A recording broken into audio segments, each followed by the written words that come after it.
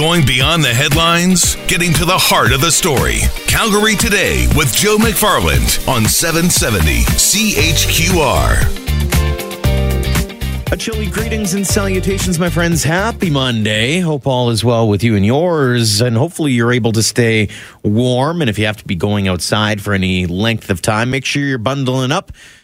I always love this time of year because it's always that Calgarians are taking this weather with in stride. Yeah, we're born here, raised here. So, old man winter is basically, I've seen snow in every month of the year except July, and I'm sure it's happened. I just don't remember it. I've also combined in December, so nothing ever shocks me. And I always have the parka with the sandals in, not together, because I know Patrick would not be impressed by that. But I know a lot of people wouldn't be impressed by it. But you always have to be prepared. This time of year, you could be in sandals one day and then be up to your waist in snow the next. Well, let's talk about, it was a big story at the time, and it sort of quietly over the last couple of weeks has come back into light as the federal court has approved EI sickness class action lawsuit with new mums, and one in particular from Calgary. Jen McCrea will join us after 4 o'clock to dive into, she was kind of at the lead of this. So we'll talk to Jen about what she went through, what this process has taught her, and what she plans on chatting with her kids about down the road as well when it comes to this whole, it's been, I think she said 6 years that she's been going through this. So we'll chat with Jen about that. A little bit of politics talk today. Not a ton, a little bit though. City Council talking again today, and one of the big topics actually came to us over the weekend with the Enoch House burning to the ground, and it begs that question that has been rife in my mind as someone who really, as I've said before, and I'll say again, I'm a big fan of grain elevators. I'm a big fan of ghost towns. And so our past is always something I've been fascinated in, because how do you know where to go if you don't know where you've been, is sort of one of those sayings. And as we continue to lose more and more of these historic buildings, how are we going to highlight our past is the question that I have. We're going to chat with Councillor Evan Wooley after 5 o'clock about what he said in council today, which is sort of echoing what a lot of people have been saying after the fire from over the weekend. So we'll get that. We'll also dive into provincial politics for just a short little bit after 5 o'clock. I don't want to harp too much on the same point because I feel like a broken record sometimes, but there are some things that have happened over the weekend or that came to light between Friday and today that made me scratch my head, and I wanted to just get it all out there, get it into the clear. But we're going to get started talking kids, and it is kind of election talk-ish. Playgrounds. Why is it that they are not a part of a school's original construction plan? Why is it that parents still have to fundraise for something that I would have thought would have been a no-brainer? We're going to talk about that next. This is Calgary Today on 770 CHQR. So full credit going out to Eva Ferguson over at the Calgary Herald for writing the story from, actually it was updated earlier today. The headline, schools still in need of playground funding after minister promised action months ago. It's going to be a common theme that you're probably going to hear out of the UCP, but it is still, this is something that it's always baffled me, is how is it possible that parents who are already having to fundraise to get their kids on the bus for fees and get the organizing their own bus trips and they're doing all that kind of fundraising, and we're just going to throw, you've got to get your own playground on your own school ground. It makes zero sense to me. It should be part of the plan from the onset. I don't understand why, but it's back in the spotlight again. And so joining us now from from a group. Let me just I make sure I get Support Our Students is what they're called. Barbara Silva joining us now on the program. Barb, thanks so much for the time today. Thanks for having me. Can you believe that we're still talking about it from this standpoint is, hey, parents need to do the fundraising for their own playgrounds for their kids' schools? Yeah, I mean, I'm surprised that we're still talking about it, absolutely. But on some levels, I'm not surprised because it's like the toothpaste instead of the tube. We've been fundraising and paying for our own children's playground for so long that I think it's now just become part of the process, and parents are used to fundraising. I wish it wasn't this way. It shouldn't be this way. Kids deserve a place to be active. And I'm disappointed that this government hasn't done more to meet the needs of children's physical necessities. I'm amazed as well that it's not as if the goalposts are moving by any stretch, but it seems as though parents are being not bilked, but they're being almost burned out by how much fundraising they're having to do on top of having to fundraise for their own playgrounds. Well, it's interesting. I think, we hear more and more from parents that parent councils main focus these days is with their parent association, which is the fundraising arm of Parent Council.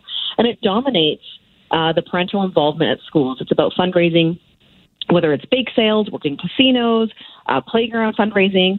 And at the end of the day, every time parents put money in, we are paying a user fee or a user tax, and we are continually absolving the government of their responsibility to provide an equitable and accessible and universal education to all kids. And it comes as no surprise that communities in less affluent areas have the ability to raise less. And we're creating this, this inequity across the system, and it exists as much in Calgary as it does in Grand Prairie. The other challenge that I have with it is in a much more well-off area of a community, there's going to be a quicker response to getting a playground, whereas, say, a lesser off community is going to take a lot longer, and it's going to be a lot more painful in getting that process to completion.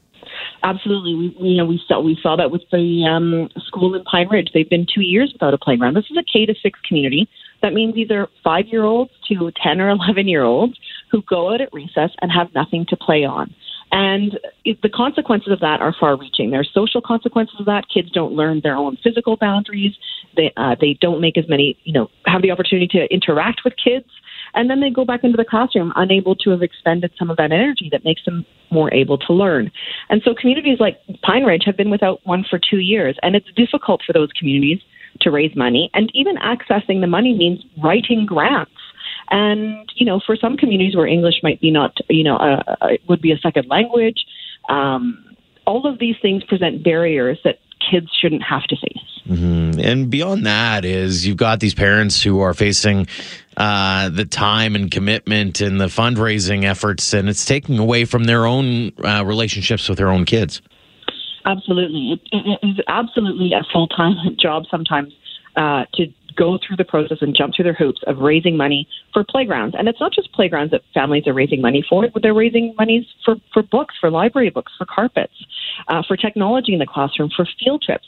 So you can see that kids in affluent communities have a totally different educational experience than kids in less affluent communities.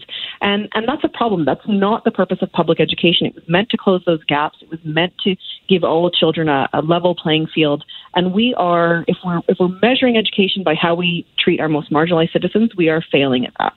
It's funny that way, is that you'd think, especially in a K-6 school, is that should almost be a prerequisite to building it, is putting in a playground, because then as you mentioned, you've got you have recess. So what are you going to do during that recess? And I know in many communities, in new schools, they don't have anything. I mean, outside of, hey, we've got some balls that we fundraised for, and, you can play tag. And I get it, the imagination is one thing, but at some point, you need to have some of those apparatuses in place. Absolutely. And there's something to be said for, if we're going to talk about the financial aspect, there's something to be said for involving the municipality in this expense, because the community then has a place to gather, and kids from the same community can play outside of school hours. It's not something that's restricted to the use of the school only. And we should also be asking for Children's Services and the Ministry of Health to be participating in this, because it absolutely helps in both of those areas as well. So what we prioritize can actually come to fruition, but we have to prioritize it first. Is that something that that has been ignored in this discussion, is the different levels, whether it's municipal government and the provincial government, need to set up together and say, okay, here's the area plan for this school. Here's where we're going to put the playground, and here's who's going to be funding what, and make sure it happens. Is that conversation happening? One, and two, does it need to happen on a more thorough discussion point, so that, hey, you've got let's say a small ball diamond on that land, or whatever the case may be, to make sure that everybody that has a stake is organized on that front? It's actually what we've been calling for 4 years now, since we started, is a review. What you're talking about really is a review of the funding model. How are we funding schools? How can we better fund them? Are there communities and children who are falling through the gaps? Absolutely. How do we close up those gaps? Part of the way we do that is by reviewing the funding model and saying, we're going to take into account building systems that serve their communities municipally and provincially, that have the best interests of children's health and mental wellness at heart, and then fund it accordingly. And that means the funding might have to be interministerial, and it might have to involve municipal government. It might mean we have access to schools that kids can ride their bikes to or walk to. So many schools don't have pathways to them. And so there are solutions to this, but it means all these other areas speaking to each other and really focusing on the funding model, because as it stands, there are too many kids and communities falling through the gaps. You made mention of something that I just put two and two together on, because being a small town kid is, and by small town, I mean the only school in town was the K-6, and it became a community center after the school itself shut down. Is that something that's almost forgotten in all of these discussions, is that they are community gathering places, or can be community gathering places, so that, for example, in my old school, you used to have weddings and funerals and, Lions Club dinners and all kinds of stuff. And maybe that's not happening to the same degree in the bigger cities? It isn't happening. And it's something, again, that we advocate for, is schools as community hubs. Why are we not involving all levels of government, including the municipalities and community associations, to create what we call the kitchen of the party? Everyone always, no matter what you do, people end up in the kitchen of your party. Mm-hmm. And that's what the school should be. It should be bringing in seniors bingo. It should have book club night. We should be able to, when we build them with recreation centers or public libraries. This not only helps bring communities together, it makes communities safer, and it also protects schools from boom and bust cycles where you see inner city schools dwindling in population, because they're not just very one-dimensional. And it's something that's been, implemented in other places across North America and across the world that we have failed to capitalize on. And it's something that serves the entire community, from people without children to senior citizens to the kids that it's supposed to be educating. Certainly a discussion worth having as we head into the provincial election campaign. Barb, thanks so much for joining us and giving us some insight this afternoon. I really appreciate your time to talk about public education. Barb Silva is with Support Our Students as we talk about playgrounds and why we're still not seeing them on new school grounds. B, what do we need to do to get that ball rolling, figuratively and literally? This is Calgary Today on 770 CHQ. I'll read some of your texts next.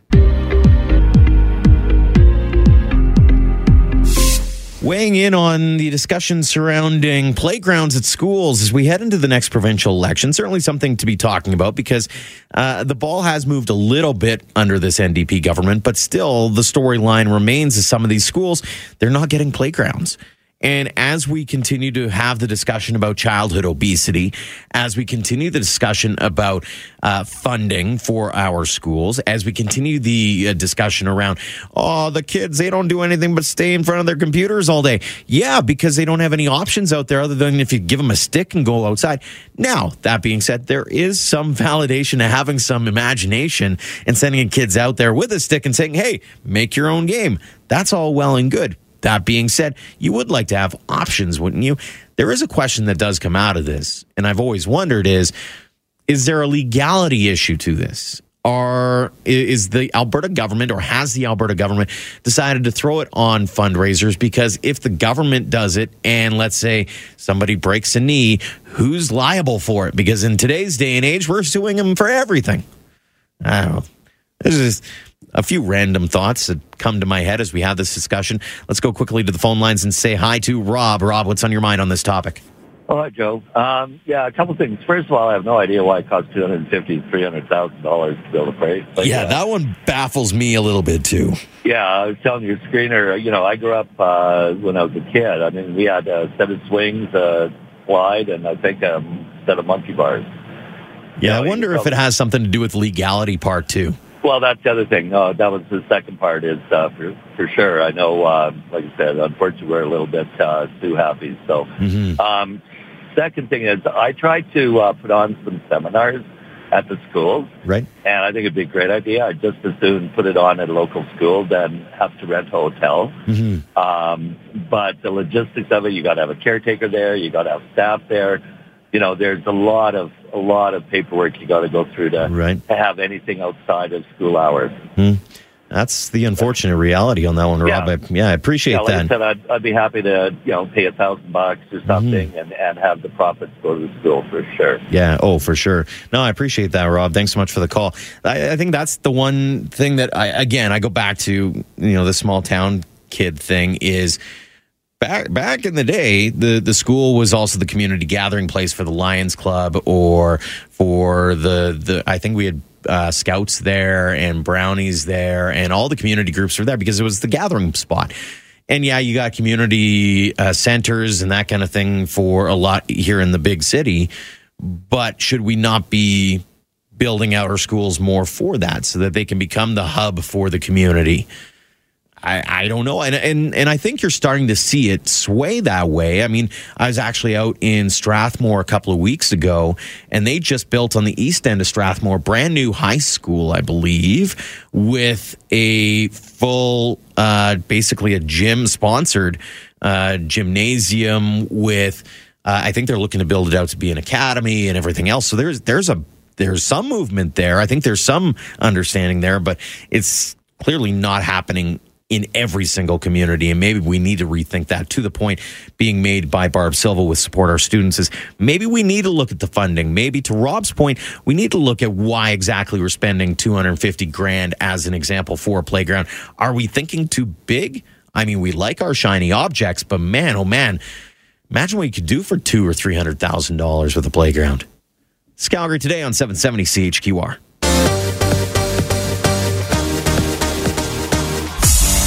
It's a story that flew under the radar over the last week or two, but the federal court has approved a multi-million-dollar class action settlement that will see Ottawa pay EI sickness benefits to as many as 2,000 new parents who were seriously ill during parental leave but denied the additional money.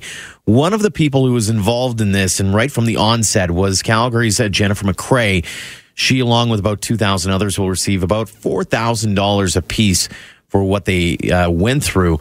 This has been a bit of a process now, and joining us now to talk more about it is Jennifer McCrea. Thanks so much for the time today. Thank you. Give me your reaction, first and foremost, to maybe finally getting that last little bit of closure with the federal court's decision. It was very... it was long awaited. I was in federal court in December. I actually attended federal court in Toronto. And so we had kind of been waiting for the judge's decision, for a number of weeks. So, by the end of January, it was kind of a, please tick-tock with this, we were just very, very long awaiting the ruling, right? So... How much of a challenge or how eye-opening maybe has it been being front and center on this, but also sort of becoming maybe inadvertently a bit of a voice for women in the eyes of the federal courts? I don't know if you could say that. Maybe you can. I haven't thought about it that way. I've definitely been educated a lot on how a class action proceeding can work. I'm privy to, I'm the one in the class that was privy to everything, right? So yes, there are thousands of class members that will get their potential settlement, but I was the one that was privy to everything. For over the years, it was a very draining ordeal, quite painfully slow at times. But there was lots of stuff that was happening behind closed doors that that you might not realize. So you definitely get an education in aspects of the law and just aspects of the class action lawsuit. Like it's no easy feat. What do you think this means for expectant mothers, for women going forward? Well, the thing thing is that when we launched the class action in early 2012, very shortly afterwards, in 2013, the Harper government kind of closed the loophole for, and they made a change in the way the legislation was viewed and the way that EI looked at the sickness benefits for a new mom on maternity or parental. So it's actually been since, I think May of 2013 that any mom that were to get sick on their maternity or their parental leave, they would get this benefit. Mm-hmm. So that's been kind of corrected and in place now for almost 6 years. Yeah. I wondered if it just set that precedent in a sense. Yeah.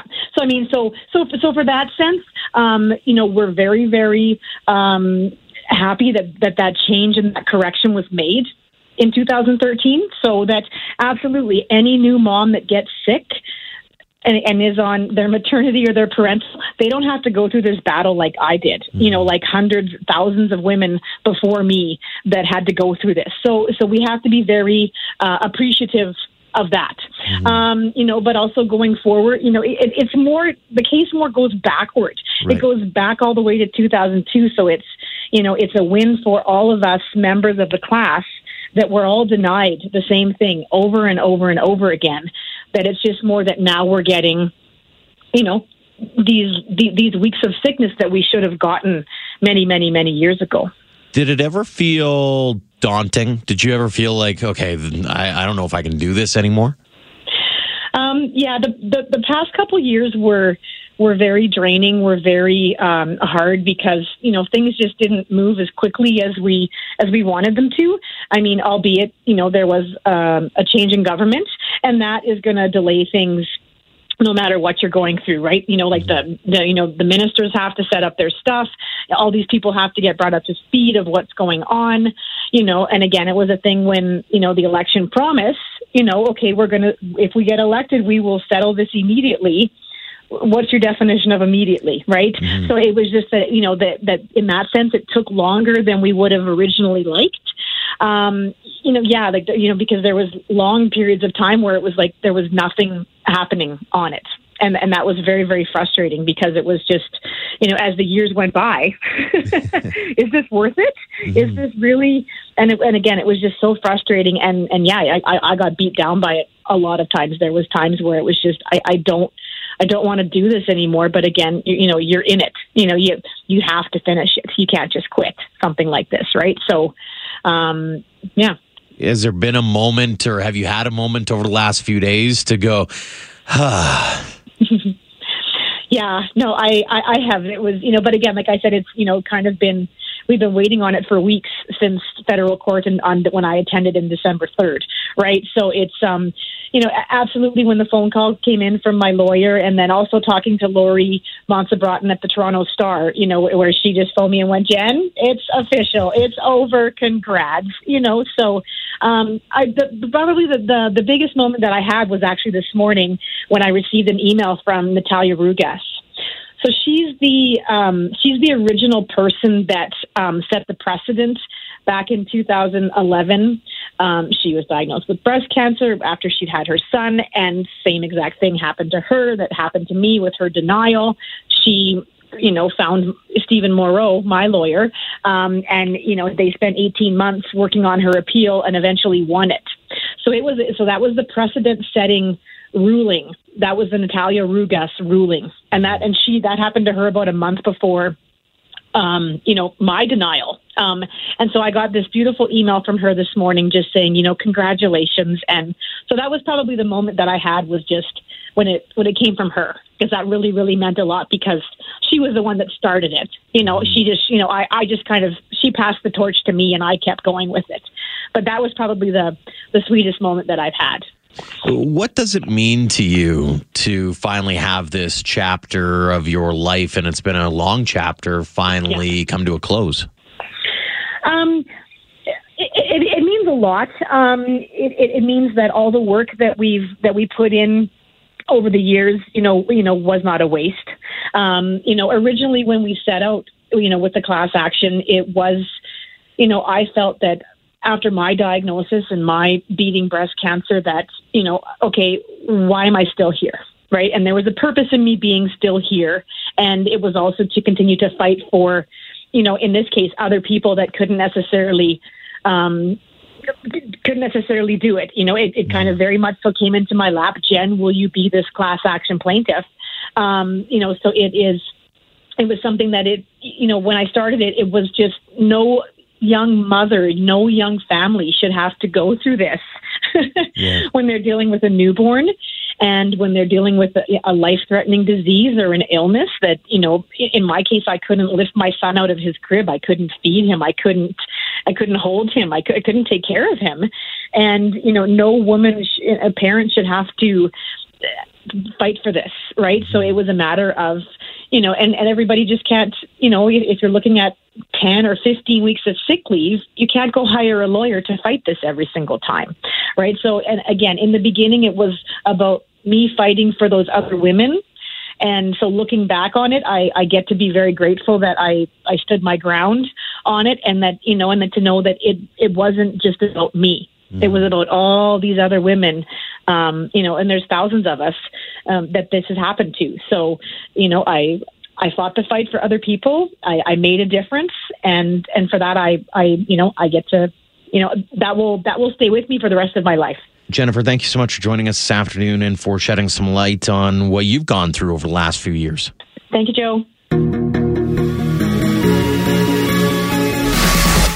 Pretty good words from Councillor Evan Wooley today surrounding the Enoch House fire over the weekend.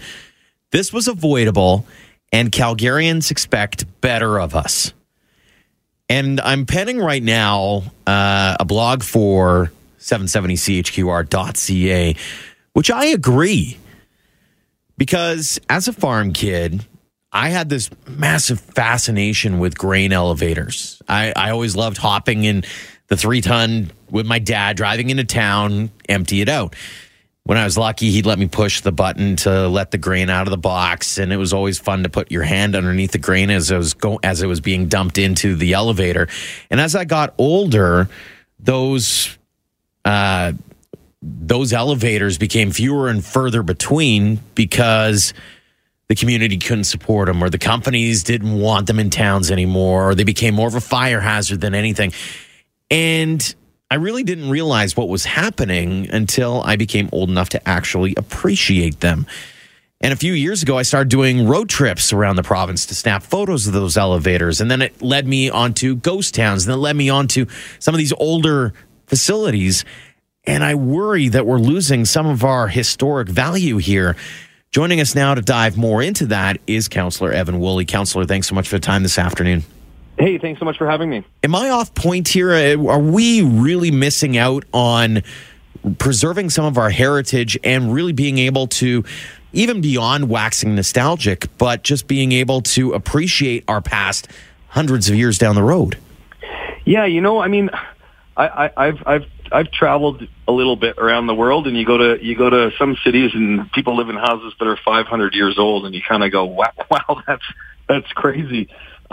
We are a city that has a much shorter history, right? For us, it's like 1880 is about as old as it gets. Yeah. And so with that relative short yet deep and rich history, we don't have as many assets, and they built a lot more in wood. And so the assets that we do have, it's really important to me anyway, and to I think a significant part of the community that we protect those, so that in 200 years or in 50 years or in 100 years, when we look back, we can reflect on that. What are we doing wrong here? Are we missing a step somewhere along the line? Does the city need to take more responsibility? Does the private sector need to take responsibility? I mean, where does the buck stop here?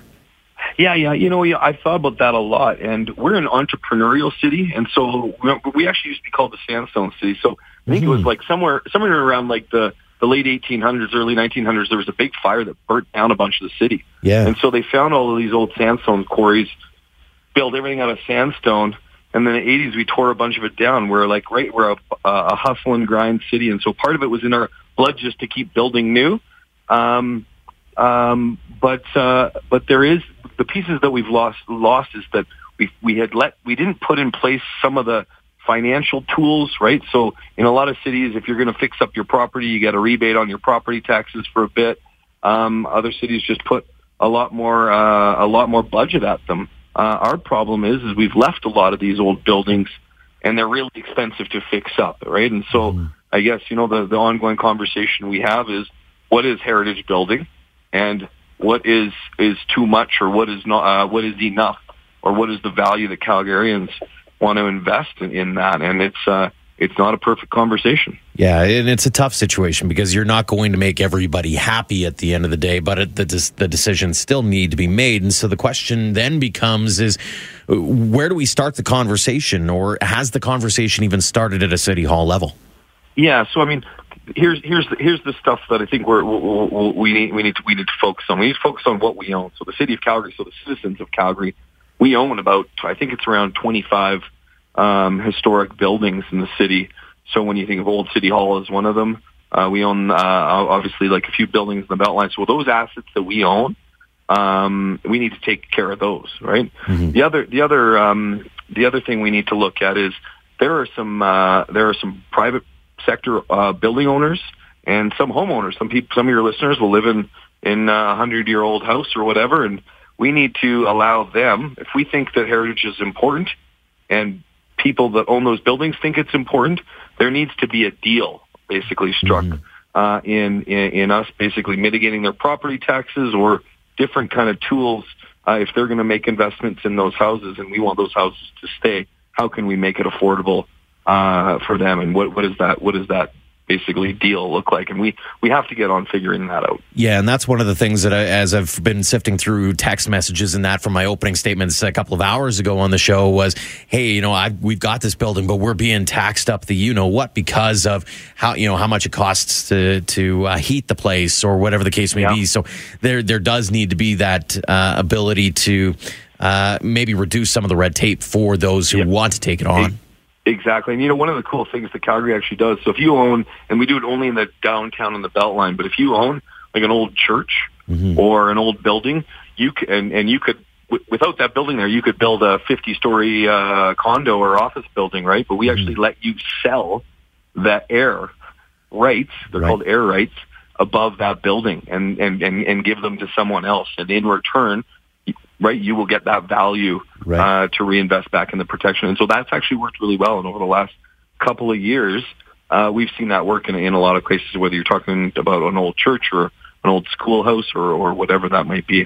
Mm-hmm. No, it's a conversation we're going to continue to have for sure. Councillor Wooley, I do appreciate the time, and I'll let you get back to your council meeting. Hey, thanks a lot for having me. Councillor Evan Wooley joining us on the Enoch House burning down and over the weekend, and it does reopen that conversation surrounding some of our heritage sites, not only in the city, but also outside the city, whether it was, I believe it was called Stevens Hardware and Garage in Orion, Alberta, south of Medicine Hat. Old place, everybody loved it. It burned down. What do we need to do to maintain some of these old facilities that paint a picture of our past? Because I think it's really important to be able to look back in time and go, wow, look at what we've accomplished since then.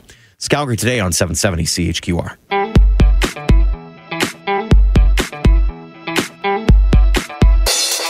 My board operator, Steve, was just saying that was one of the first songs you remember hearing. Yeah, as a kid, actually, that's one of the first songs I ever remember hearing.